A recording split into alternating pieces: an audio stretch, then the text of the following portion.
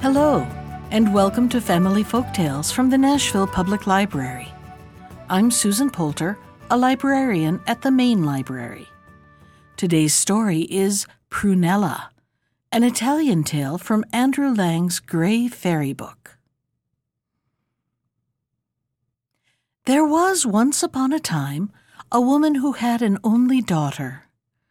When the child was about 7 years old, she used to pass every day on her way to school an orchard where there was a wild plum tree, with delicious ripe plums hanging from the branches.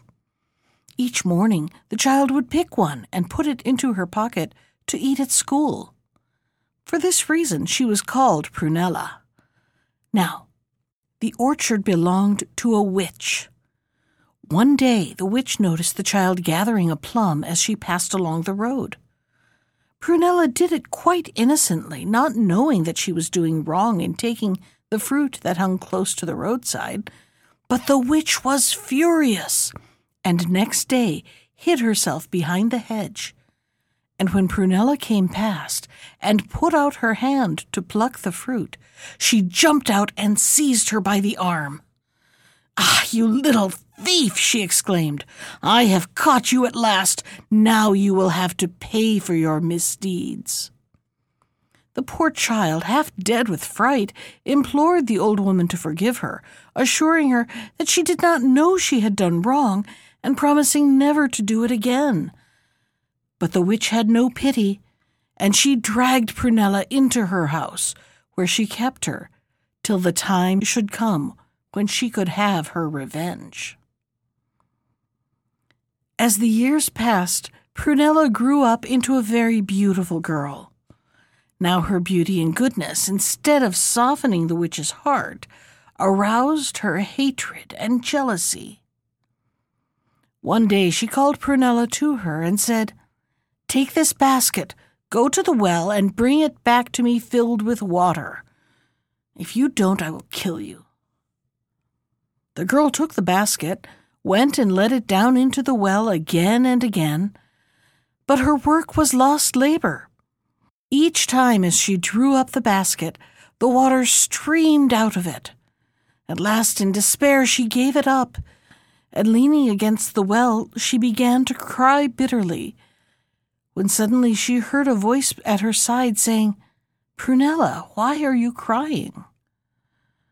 Turning round, she beheld a handsome youth, who looked kindly at her as if he were sorry for her trouble. "Who are you?" she asked, "and how do you know my name?" "I am the son of the witch," he replied, "and my name is Benshabel. I know that she is determined that you shall die, but I promise you that she shall not carry out her wicked plan. Will you give me a kiss if I fill your basket?" "No," said Prunella, "I will not give you a kiss, because you are the son of a witch." "Very well," replied the youth sadly. "Give me your basket, and I will fill it for you." And he dipped it into the well, and the water stayed in it. Then the girl returned to the house, carrying the basket filled with water. When the witch saw it, she became white with rage, and exclaimed, "Benshabel must have helped you." And Prunella looked down and said nothing. "Well, we shall see who will win in the end," said the witch in a great rage. The following day she called the girl to her and said, "Take this sack of wheat. I am going out for a little. By the time I return, I shall expect you to have made it into bread. If you have not done it, I will kill you." Having said this, she left the room, closing and locking the door behind her. Poor Prunella did not know what to do. It was impossible for her to grind the wheat, prepare the dough, and bake the bread, all in the short time that the witch would be away. At first she set to work bravely, but when she saw how hopeless her task was, she threw herself on a chair and began to weep bitterly. She was roused from her despair by hearing Benshabel's voice at her side saying, "Prunella, Prunella, do not weep like that. If you will give me a kiss, I will make the bread and you will be saved." I will not kiss the son of a witch," replied Prunella. But Ben-Shabel took the wheat from her and ground it and made the dough, and when the witch returned, the bread was ready baked in the oven. Turning to the girl with fury in her voice, she said, "Ben-Shabel must have been here and helped you." And Prunella looked down and said nothing. "We shall see who will win in the end," said the witch, and her eyes blazed with anger.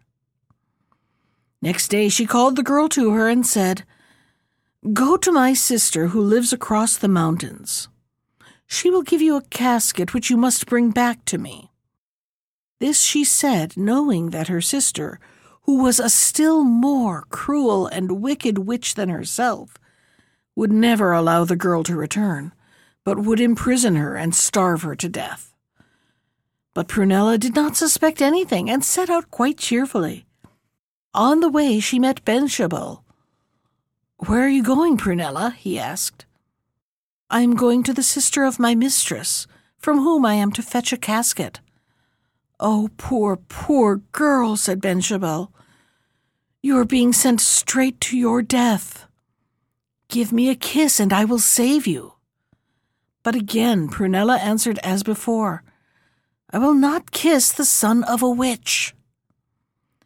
"Nevertheless, I will save your life," said Ben-Shabel, "for I love you better than myself. Take this flagon of oil, this loaf of bread, this piece of rope, and this broom. When you reach the witch's house, oil the hinges of the door with the contents of the flagon, and throw the loaf of bread to the great fierce mastiff who will come to meet you. When you have passed the dog, you will see in the courtyard a miserable woman trying in vain to let down a bucket into the well with her plaited hair. You must give her the rope. In the kitchen you will find a still more miserable woman trying to clean the hearth with her tongue. To her you must give the broom. You will see the casket on the top of a cupboard. Take it as quickly as you can and leave the house without a moment's delay. If you do all this exactly as I have told you, you will not be killed." So Prunella, having listened carefully to his instructions, did just what he had told her.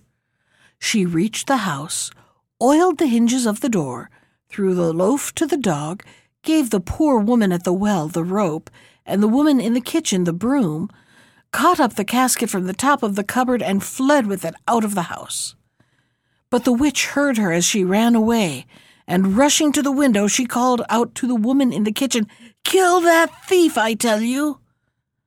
But the woman replied, "I will not kill her, for she has given me a broom, whereas you forced me to clean the hearth with my tongue." Then the witch called out in fury to the woman at the well, "Take the girl, I tell you, and fling her into the water and drown her." But the woman answered, "No, I will not drown her, for she gave me this rope, whereas you forced me to use my hair to let down the bucket to draw water." Then the witch shouted to the dog to seize the girl and hold her fast. But the dog answered, "No, I will not seize her, for she gave me a loaf of bread, whereas you let me starve with hunger."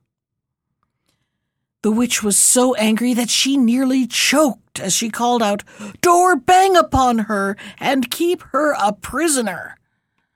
But the door answered, "I won't, for she has oiled my hinges so that they move quite easily, whereas you left them all rough and rusty."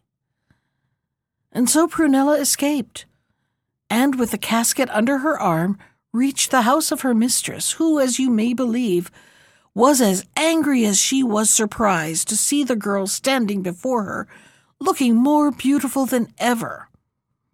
Her eyes flashed as in furious tones she asked her, "Did you meet Ben-Shabel?" But Prunella looked down and said nothing. "We shall see," said the witch, "who will win in the end. Listen, there are 3 cocks in the henhouse. One is yellow, one is black, and the third is white. If one of them crows during the night, you must tell me which one it is. Woe to you if you make a mistake. I will gobble you up in one mouthful."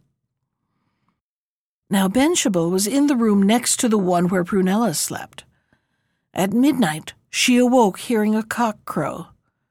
"Which one was that?" shouted the witch. Then, trembling, Prunella knocked on the wall and whispered, "Benshable, Benshable, tell me which cock crowed." "Will you give me a kiss if I tell you?" he whispered back through the wall. But she answered no. Then he whispered back to her, "Nevertheless, I will tell you. It was the yellow cock that crowed." The witch, who had noticed the delay in Prunella's answer, approached her door, calling angrily, "Answer at once or I will kill you." So Prunella answered, "It was the yellow cock that crowed." And the witch stamped her foot and gnashed her teeth. Soon after, another cock crowed. "Tell me now which one it is," called the witch.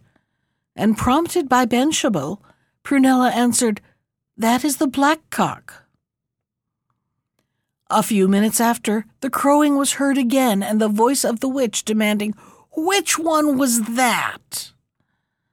And again Prunella implored Benshable to help her.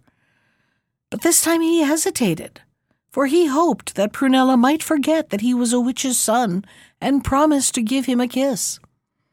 And as he hesitated, he heard an agonized cry from the girl, "Benshable, Benshable, save me! The witch is coming! She is close to me! I hear the gnashing of her teeth!" With a bound, Benshable opened his door and flung himself against the witch. He pulled her back with such force that she stumbled and, falling headlong, dropped down dead at the foot of the stairs. Then, at last, Prunella was touched by Benshable's goodness and kindness to her, and she became his wife, and they lived happily ever after. That was Prunella from Andrew Lang's Grey Fairy Book. Special thanks to Ginger Sands for our theme music. You can find more of Ginger's music at iTunes or on her website at www.gingersands.com. And if you'd like to comment on today's story, send me an email. I can be reached at susan.poulter, that's Poulter, @nashville.gov. Thanks for listening.